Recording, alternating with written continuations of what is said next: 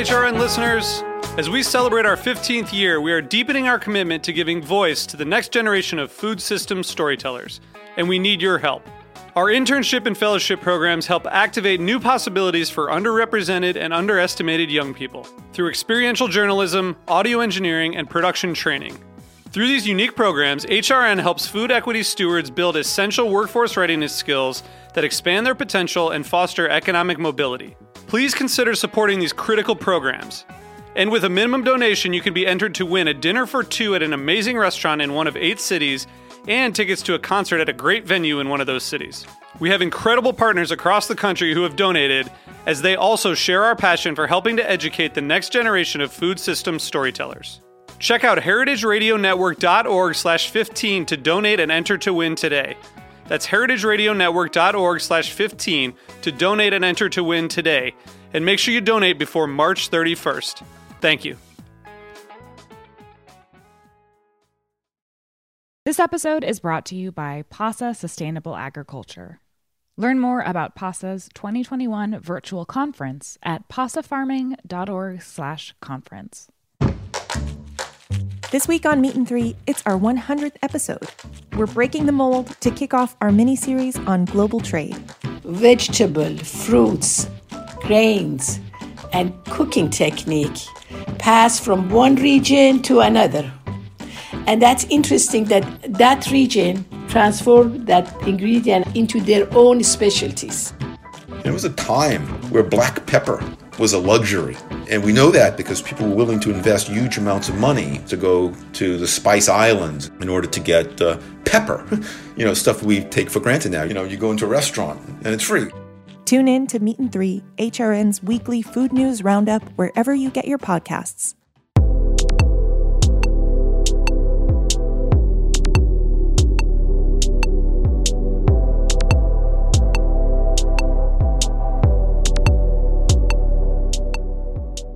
Hello, welcome to Japan Eats. I'm your host Akiko Katayama, food writer and the director of the New York Japanese Culinary Academy, which promotes a deeper understanding of Japanese cuisine in America. This show is all about Japanese food and food culture. We see sushi at every day in the supermarket, but what is beyond sushi? We hear dashi ramen izakaya, but what exactly are they? Japanese food is still a mystery for many people, and I try to demystify it in this program with my co-guests. My guest today is Sachiko Nakamichi, the co-owner of Benya Mukayu in Kaga City, Ishikawa Prefecture. Benya Mukayu is a beautiful boutique hotel. We'll discuss hotel or ryokan later. It's located in the famous hot spring area, Yamashiro. There are many hotels in the area, but Mukayu is truly distinctive. It has earned multiple accolades, including the member status of Relais Châteaux. And if you're a member of Relais Châteaux, it means that you are the best of the best in the world of hospitality. So, not only that, Mukayu was awarded the Welcome Trophy by Relais Châteaux for its outstanding level of service.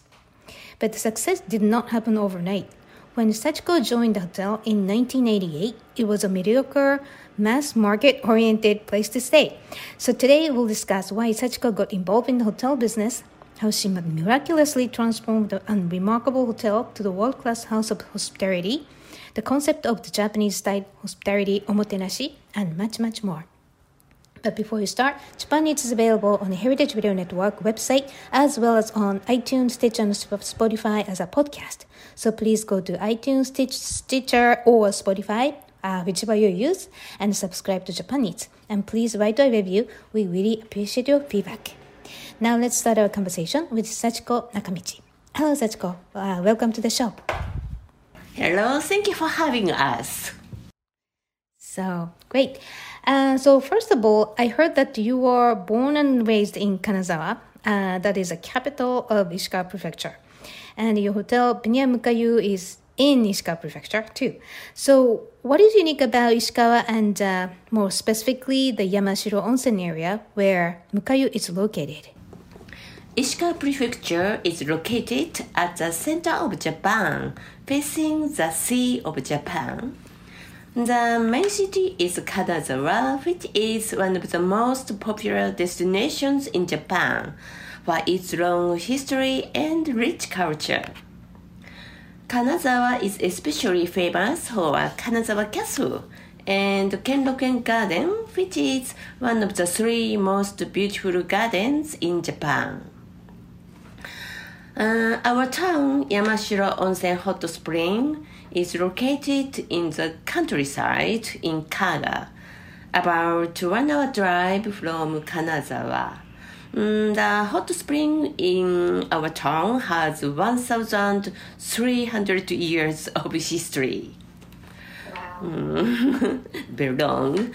After visiting Kanazawa, you can relax in the nature, soak in hot spring bath, and enjoy fine Japanese kaiseki dinner and breakfast in our ryokan Benya Mukayu. And in Yamashiro town, you can explore local culture such as Kutaniyaki porcelain or Yamanaka-nuri lacquerware and so on.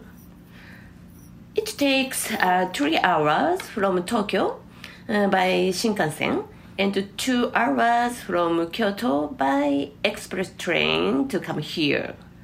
So it's an ideal place to stay and relax for a few days while traveling between 2 big cities, Tokyo and Kyoto. Wow.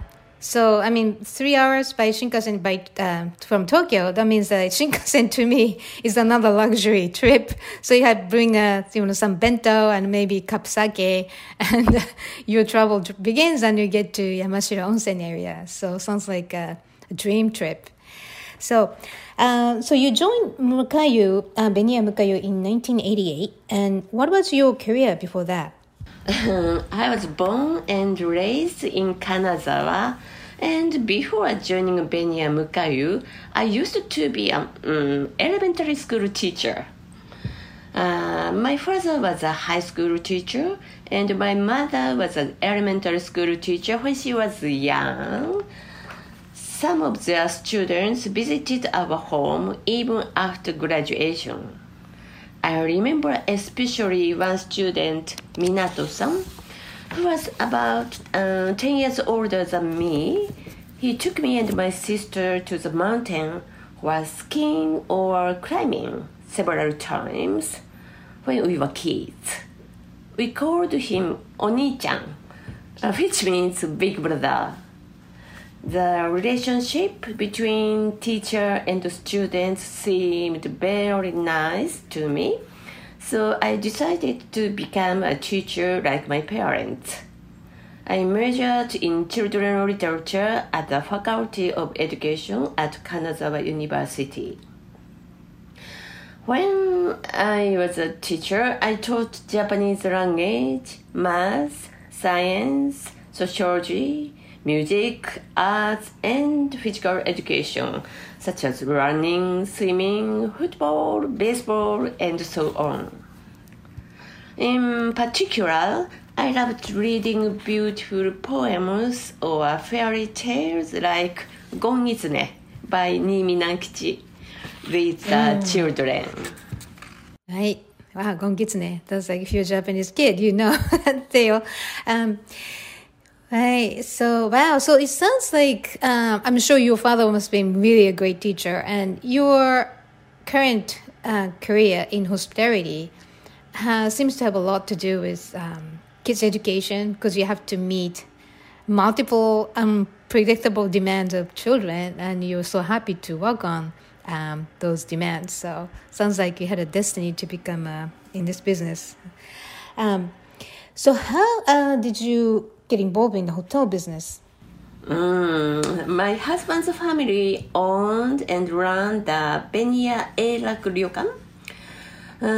Our original plan was that I'd keep on teaching also after getting married. However, sometime before the wedding, my husband Kazunari suddenly told me that the business of Benya Eilaku Ryokan was in a very difficult situation. So he needed me. He needed me to quit teaching and help with the recovery of the family business. Kazunari and I got married in September 1987. Then 6 months later, I quit teaching and got involved managing the ryokan. That was March 1988.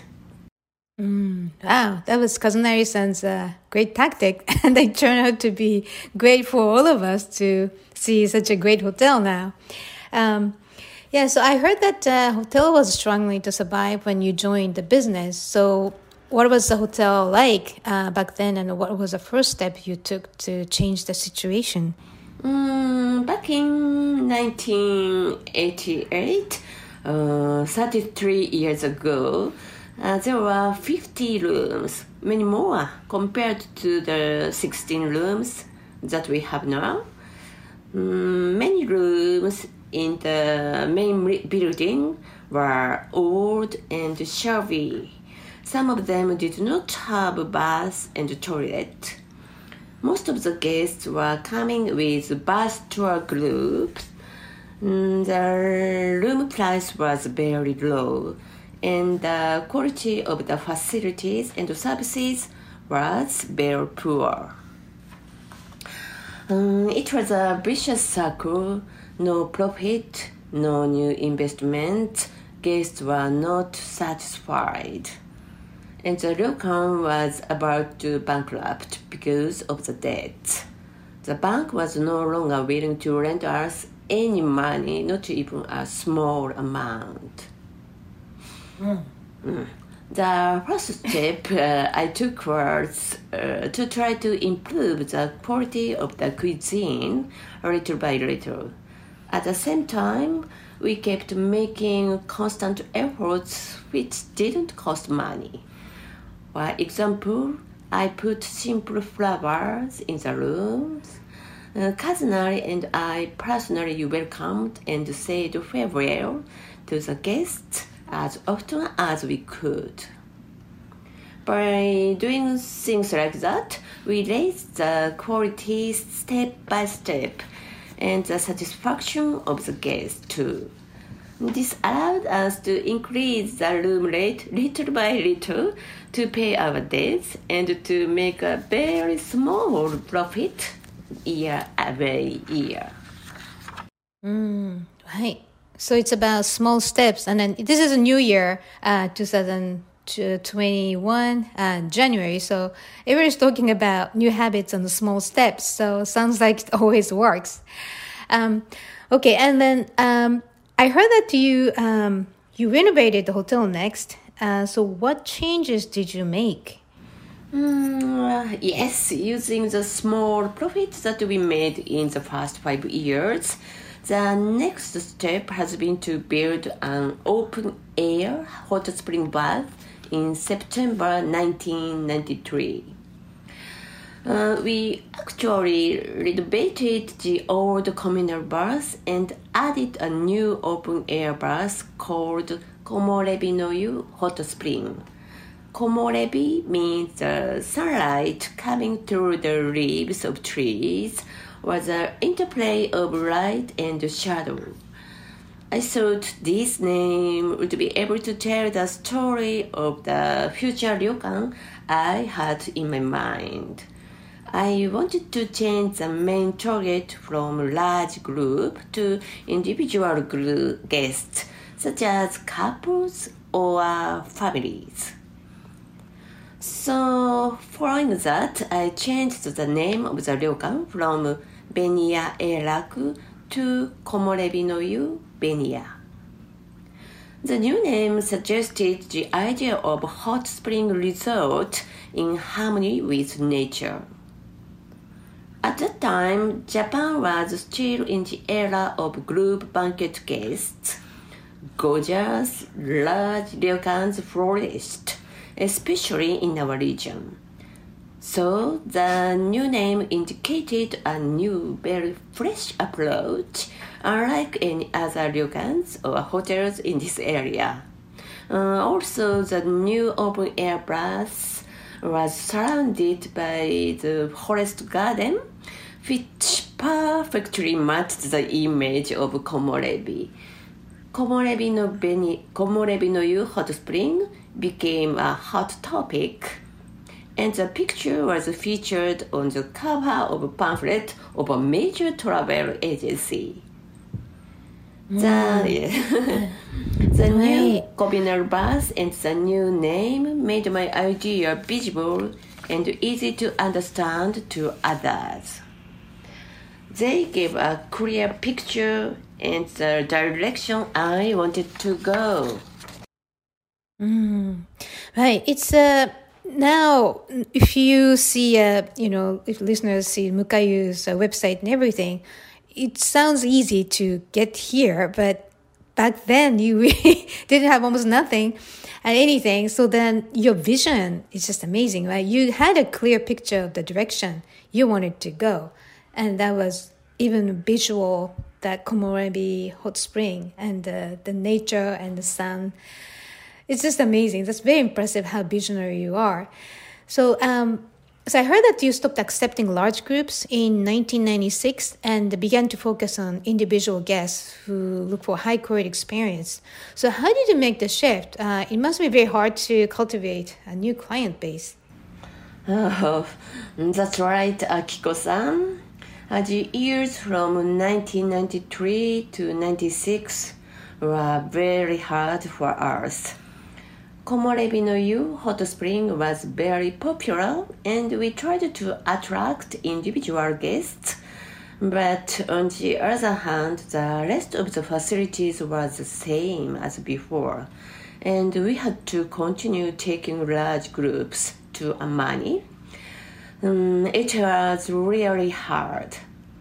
However, after creating the new Komorebi no Yu hot spring in 1993, we could close some of the lowest grade old guest rooms.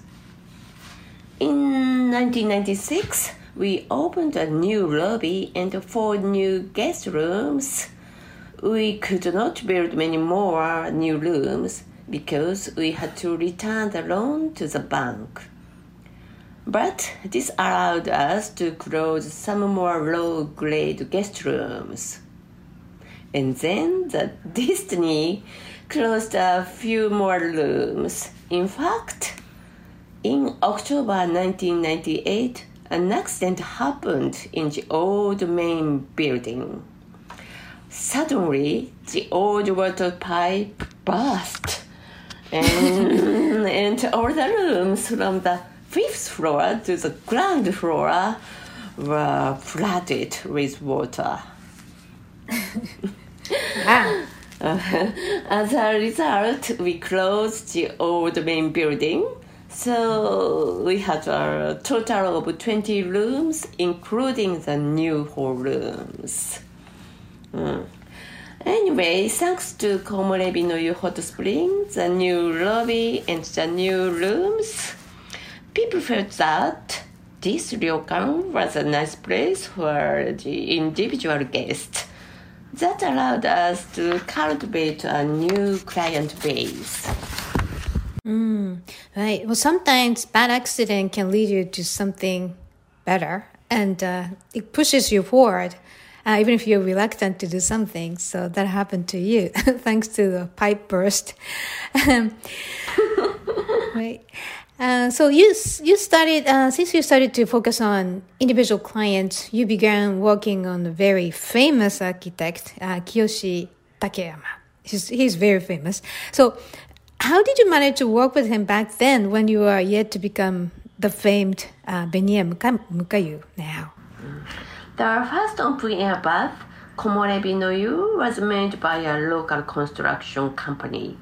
But I already knew I wanted to collaborate with an architect that could understand what I had in my mind, help me drawing a vision of the future ryokan, and give it a shape in reality. In the early 90s, I read many architecture magazines, and I thought that Takeyama-san's design was the best for ryokan I envisioned. When I saw a picture of a ryokan in Hakone designed by Takeyama-san, I immediately felt a strong sympathy and thought, this is it. So I went to Hakone with my husband Kazunari to see it with my own eyes. I was so impressed by the rhythm of the architecture and the design. The architecture seemed to invite the nature to pour inside. I strongly believe that Takeyama-san was the architect I was looking for. But as you said back then, my husband Kazunari and I were still the owners of an unknown low-level ryokan with a very limited budget, and it seemed nearly impossible that Takeyama-san would accept working with us. But we felt we had to try anyway. So when we were still on our way back home from Hakone, we called Takeyama-san's office, Amorph Architect Studio, and we could make an appointment at a ryokan without saying the details or the budget. We really wanted Takeyama-san to come and see the possibility in our land with his own eyes. Then Takeyama-san and Enomoto-san from Amorph Studio eventually visited the ryokan in October 1994. We asked them to build a vessel, which means a villa, a simple, beautiful Japanese-style architecture in the nature. Takeyama-san and Enomoto-san fell in love with the forest garden and our vision. Then they agreed to work with us. Back then, we were all very young. We shared the same energy and passion. We were all just so excited about the idea of creating our villa in the beautiful forest. And a few days after our meeting, I wrote a poem titled Beginning and posted it to Amorph Studio. Enomoto-san replied, Amorph Studio has been open for 15 years, and this is the first time that a client writes an original poem and sends it to us. We promise we'll do our best. Then Takeyama-san started drawing the master plan. He designed freely, guided by his first inspirations. 1 month later, he had already completed the master plan of our ideal villa. This master plan made our vision clear and gave it a shape. Takeyama-san and Amorph Studio played such an important role for the future development of Menia Mukayu. Unfortunately, though, the budget of the master plan was incredibly expensive. We had to decide to proceed little by little. So we started from the lobby and 4 new guest rooms in 1996. Since then, Menia Mukayu has undergone several major renovations. In 1998, we built an annex with 6 new rooms and changed the name from Komorebi no Yu Menia to Menia Mukayu. In 2001, we created a library. It was not very common to have a library at a ryokan, and 6 more new Zen-style rooms. In 2006, we completed the foreign restaurant, the Super NTA, and Wakamurasaki Suite.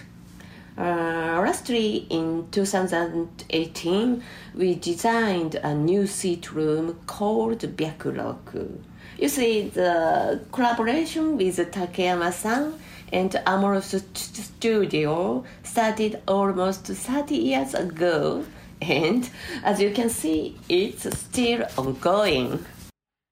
Amazing. I'm thinking, what if you didn't send the poem to Takeyama-san and his office, right? maybe Mukayu didn't exist today. So must be really impressive. Do you still have the poem? Sometimes. You mean that poem? I don't have. Yes, I have. I have the big file about the first meeting, and I have it in my file. I hope one day you're going to publish it. Maybe.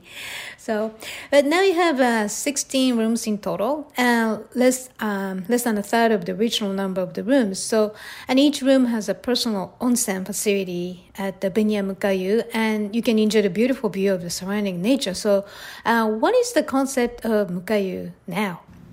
Correct.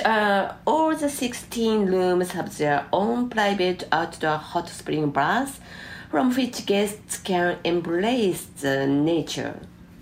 The concept of Mukayu is richness in emptiness, inspired by Zen philosophy. It was born from the vision of a vessel, a villa which we see as a perfect place for feeling part of the nature. Everything here reflects the way in which we Japanese accept and appreciate the brevity of life. The flowers inside the ryokan are the same wild flowers that one can see in our forest garden. The furniture is very simple. The rooms are like empty vessels, featuring only shoji paper screens, tatami mats, and clay walls. The windows of every room are opened wide onto the garden, allowing light and shadow to pour in. The wooden private baths are always filled to the brim with hot water, reflecting the trees in the garden as in a mirror. Our guests often have very busy lives. For them, Benya Mukayu is the right place to escape from the routine and to release the body and mind from daily life. The time the guests spend at Benya Mukayu remains as empty space in a busy schedule book. I think it's a time filled with freedom because it's empty, and it's a time for feeling richness in emptiness. Right, richness in emptiness. So you said the brevity of life earlier in this section, and I think Japanese people often think of that brevity. Everything's so elusive. Sometimes, like cherry blossoms, it only lasts for a couple of weeks, which is beautiful, rather than having them forever. So if you are too busy, you can't capture the moment of that brevity. Like, you can't have time to pay attention to changing seasons and all those very subtle but important moments of nature and life. That's really, I think, the essence of Japanese culture too. So it sounds like if you go to Mukayu, you can have the richness of emptiness, which means that you can not miss anything important in your life, getting away from crazy, busy, destructive modern life. So I haven't been there, but hopefully one day I get a chance to clean up my mind and stay empty. You did that. Yeah, I do. All right, so we'll take a quick break here, and when we come back, we'll discuss the essence of Japanese hospitality called Omotenashi that you can find at Benya Mukayu. So please stay with us.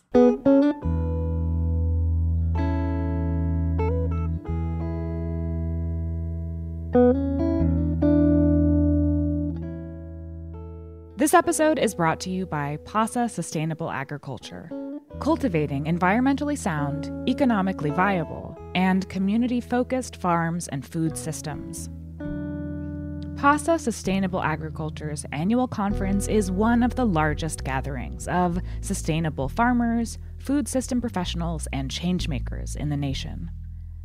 The 2021 virtual conference takes place January 19th to February 5th and features more than 90 sessions on topics that include soil health, climate change, crop production, livestock grazing, urban agriculture, community building, food justice, and much, much more. Don't miss keynote speaker Robin Wall-Kimmerer, scientist and author of Braiding Sweetgrass, Indigenous Wisdom, Scientific Knowledge, and the Teachings of Plants. Learn more about PASA Sustainable Agriculture's 2021 virtual conference and register online at pasafarming.org/conference. Welcome back. You're listening to Japan Eats. I'm your host, Kotema, and my guest today is Sachiko Nakamichi, the co-owner of Beniya Mukayu in Kaga City, Ishikawa Prefecture. So now, let's see. Well, let's talk about the food, this is Japanese, so we should do that. So you have a beautiful restaurant at Mukayu, Beniya Mukayu, called Kaiseki Horin. So what is the concept of Horin? Okay. Normally, when staying at a ryokan, dinner and breakfast are served in the rooms.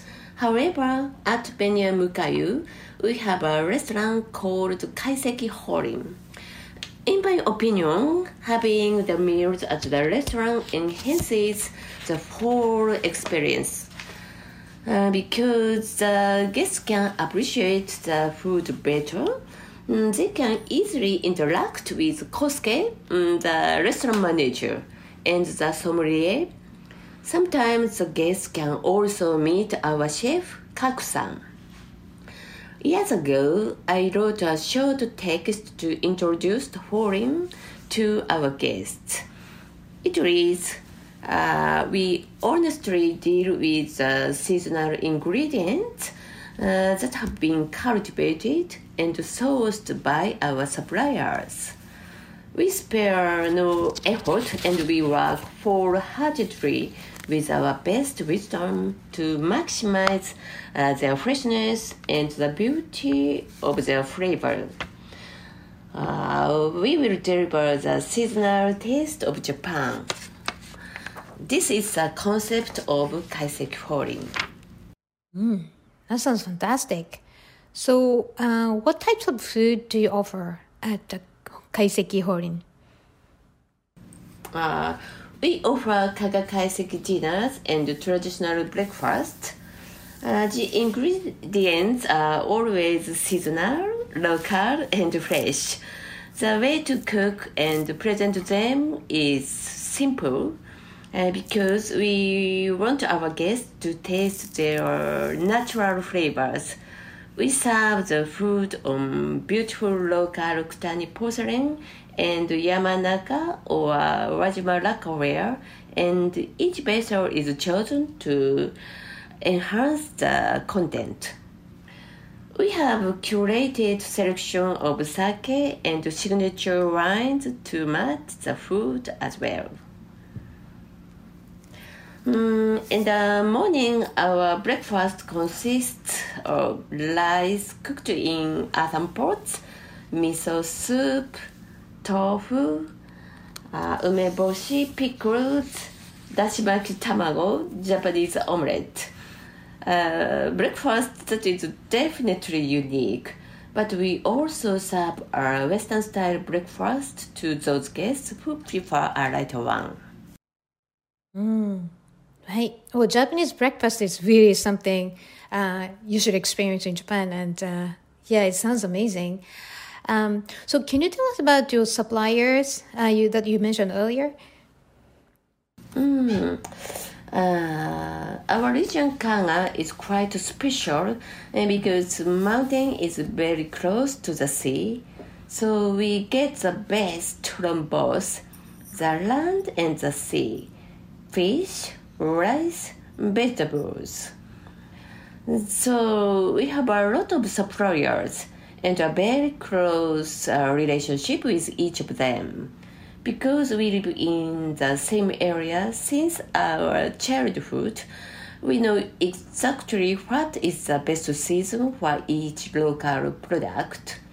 We also know how the weather conditions affect the supply. If it is very cold and rainy, we know how hard it is to fish. That is why at Kaiseki Holding, we feel the responsibility to maximize the freshness and the beauty of the products we get from our suppliers. In addition, we are committed to use more fish that is sourced sustainably. As a member of Relais Châteaux, we took part in a project called Fish Unknown, where we propose recipes using varieties of fishes that are tasty but normally not used in high-end restaurants. We made a new menu shimared umazura. Umazura means false face. It is a kind of kawahagi firefish, and in the future we will propose more unknown but tasty local treasures like that. Right, it's very local and sustainable. So let's talk about hospitality. That's called Omotenashi in Japanese. So Mukayu was awarded the Welcome Trophy by Relais Châteaux for its outstanding level of service in 2013. So what is the philosophy of hospitality at Benya Mukayu? Yes, it was just such a great honor for us to be awarded the Welcome Trophy of Relais Châteaux. Relais Châteaux is not a chain of hotels. It's an association where all the members share a vision based on a strong family spirit. The owners, the staff members, and even the guests are all part of the Relais Châteaux family. Of course, each hotel has got its own unique way to treat the guests. For us, the most important thing is to make them happy when they stay at Benya Mukayu. In my opinion, they come here to have a happy time rather than just for facilities or for the food. I think the key is whether we are able to treat our guests as a member of the Mukayu family as well as of the Relais Châteaux family instead of treating them just as customers. Right.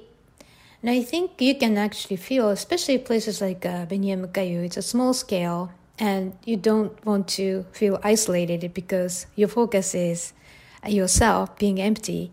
So you just want to be comfortably accommodated. So it sounds like that's a kind of not pushy service, but a very indirect, welcoming feeling that you are accommodated without any sales attempt. So that's kind of like style of Japanese omotenashi, and it sounds like you're offering it. So could you give us an example of how you practice the Mukayu style hospitality? The ryokan has been owned and run by our family for almost 100 years. Katsudari and I are the third generation owners now. Many staff members have been working with us for a very long time. Our motto is family spirit. My husband Kazunari is a tea master of Urasenke. He welcomes the guest himself with a dedicated tea ceremony, wearing a kimono every day. As for me, every day I take care of shitsurae, which means the setting of the property in harmony with Japanese sensitivity towards nature. I also greet the guests personally before dinner, offer them yoga classes every morning before breakfast, and say farewell when they check out. Our two sons are also working with us. Daisuke is the shop manager and Kosuke is the restaurant manager. One day they will be the fourth generation owners of Media Mukayu. And our staff. Our chef Kak-san has been working with us for more than 15 years. And at the front desk, Oyama-san, Ujimori-san, and Nakagawa-san have been with us also more than 15 years. Wow. And the spa manager Nishino-san as well. They all remember our regular guests and their preferences very well. So our guests can always find someone familiar, someone that they can trust. I think that is special because it makes the guests feel at home and in a way also safe. And what really makes the difference is how we take care of our guests during the stay. Let me give you an example. If the guests watch the flowers very closely, well, here is an opportunity to engage with them. Find out how they feel about the flowers. Tell them what kind of flowers they are. What is special about them? This makes the guests happy, and it can be done with anything: food, sake, objects, local traditions. The key is whether we are able to build a relationship, I think. We also feel that it is our responsibility to present local products, crafts, and traditions so people can see them in a fresh way. Guests can enjoy some of Mukayu's unique experiences in Yamashiro Onsen or nearby. Then, like kamisuki paper or soba making experience, or a visit to a local tea roasting factory, or a workshop at a Kutani porcelain kiln, and so on. In this way, we connect our guests to local people. Right. Yeah, that's the example of that, guests watching the flower. But then I think the key is to observe who you are dealing with, because we tend to say something without thinking too much about the other people or the other person you are talking with. But by observing it, you can really deeply understand somebody's feelings and what they like. So I learned a lesson. I should observe people more to practice my own hospitality in my own life. So the concept of Mukayu must be your own ideal space. So how did you develop the vision of the perfect space to stay? Because as far as I heard, you're very visionary. So did you personally had it when you joined the hotel business, or you gradually developed it over the course of transforming the hotel? I think it's rooted in my childhood. When I was a child, I loved to go to my grandparents' home to spend the fall summer holidays with them. They lived in the countryside, about 1 hour by train from my home in Kanazawa. My memories are still very clear. I remember the rice fields, the vegetable gardens, the shrine. I used to go to the shrine every day and played with the other kids. We would catch cicadas and fireflies and put them in little baskets or glass jars to observe them. I was especially attracted by fireflies. Their small and weak light gave me delicate emotion, thinking of their ephemeral life. In the mornings, I would go and handpick cucumbers and tomatoes for breakfast. I remember the smell very well. And we would put watermelons in the stream beside the house to get cool before eating them.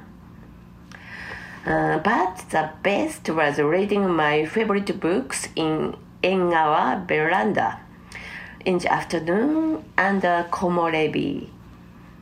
So when Takeyama-san designed the first 4 rooms, I asked him to place Engawa veranda between the room and the forest garden. He realized some beautiful ones much beyond my expectations. They are the most relaxing place for our guests. Another example is Wakamurasaki Suite Room. When I was little, in front of my house in Kanazawa, there used to be a school lined with sakura trees. At the end of the sakura blooming, it's only a few days in a year, the petals were fluttering into my house. I felt like I was into another world. Due to the renovation of my house, the scenery was lost when I was a child, yet I clearly remembered the scene and kept it in my mind for many years. Then, in 2006, I shared this memory with Takeyama-san, and that became the concept of Wakamurasaki Suite, which is located right in front of a mountain sakura tree that is more than 100 years old. So when it comes to sakura season, when guests walk into Wakamurasaki Suite, our staff opens the glass sliding door. Then the petals gently flutter inside the room, like in my memory. So yes, somehow Benya Mukayu recreates some ephemeral and beautiful moments of my childhood. Wow. So it is a place to stay, but guests are going into your memories, which is very unique. So the classic Japanese style hotel is called the ryokan. What is the difference between hotel and ryokan? From the guest point of view, there are some differences between hotels and ryokans. For example, the architecture in ryokans is mainly traditional Japanese style. Prices are always half-board, include dinner and breakfast. The food at ryokans is usually preset. Basically, the chef offers you the best seasonal and local food available on that day. But in my opinion, the biggest difference between hotels and ryokans is that ryokans represent the Japanese culture and the Japanese mindset, which are unique.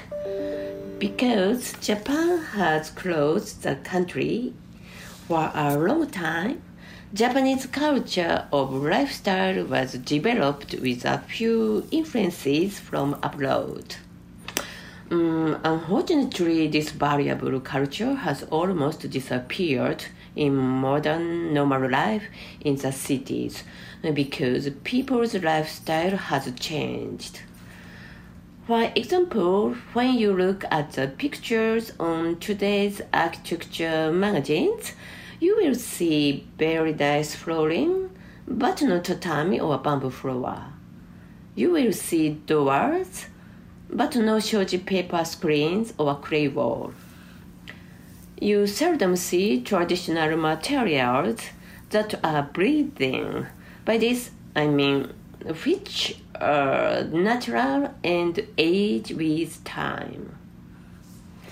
Modern architecture is convenient, which is all good, but it hasn't a strong Japanese identity.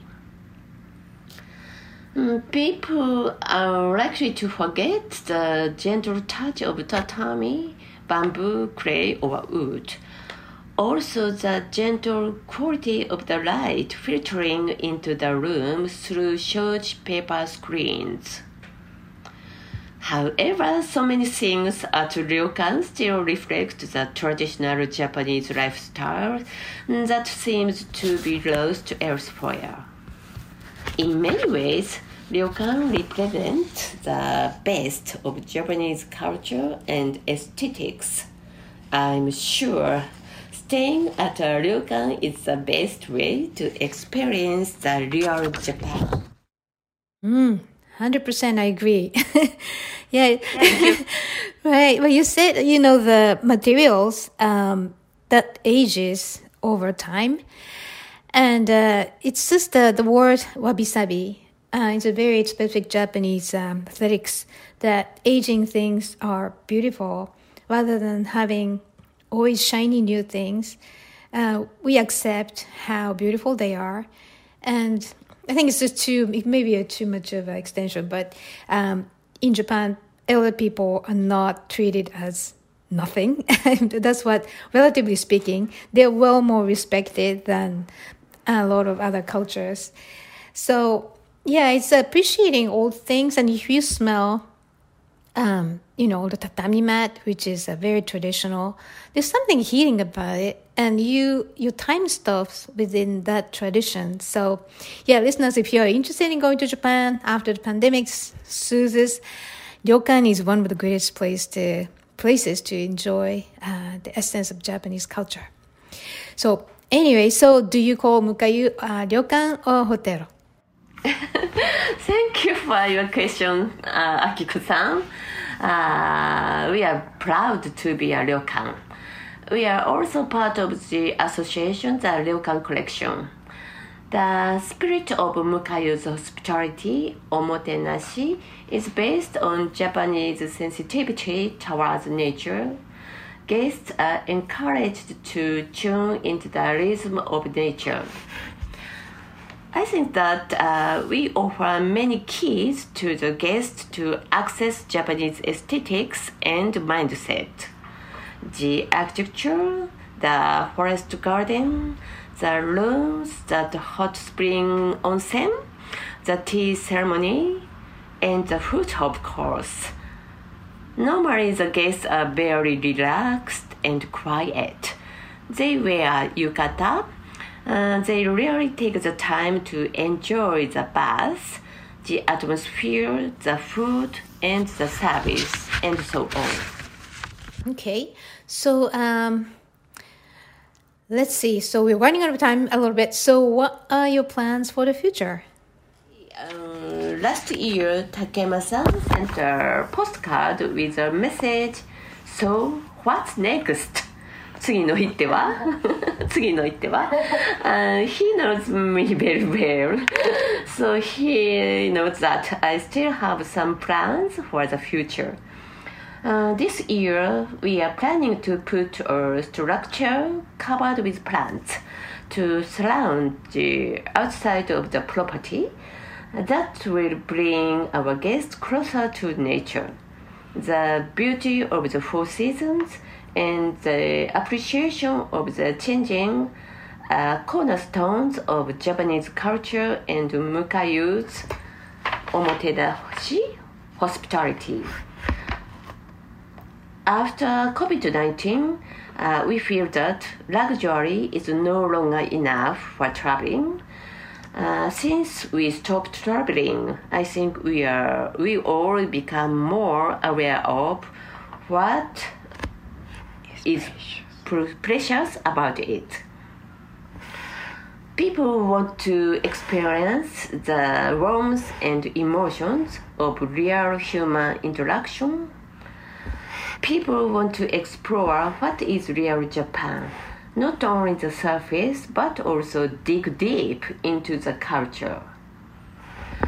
The roots of Japanese culture and mindset mindset arises from Shintoism and Zen Buddhism.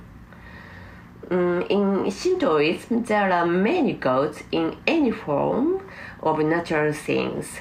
We say 8 million gods, Yao Yorozu no Kami.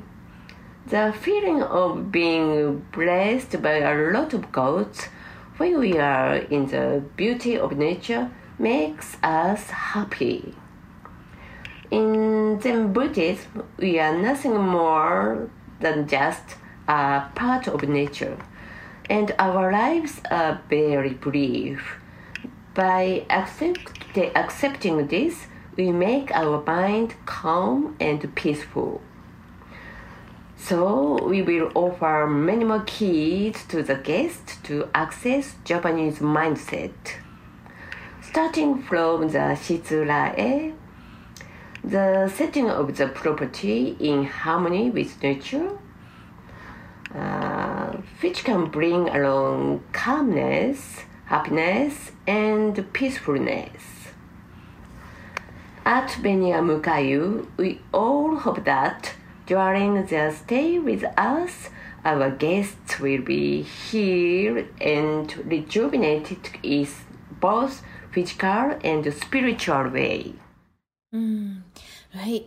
Yeah, you mentioned a very important thing that, Shintoism and Zen Buddhism, they are about gratitude toward nature, and Buddhism accepting everything, not pretending you are better or anything. You accept everything. That's who you are.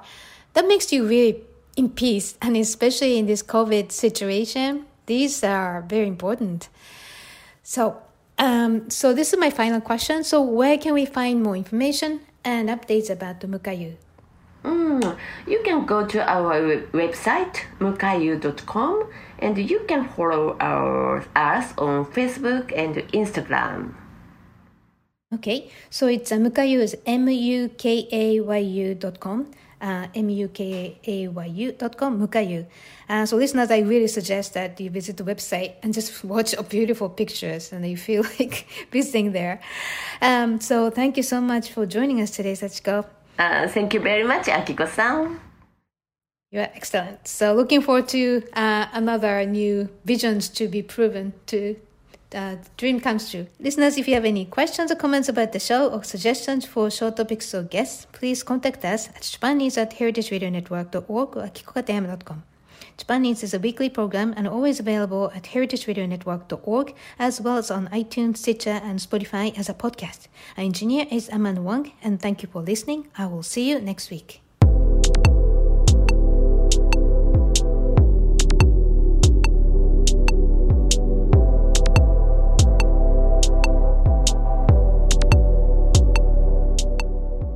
Japan Needs is powered by Simplecast.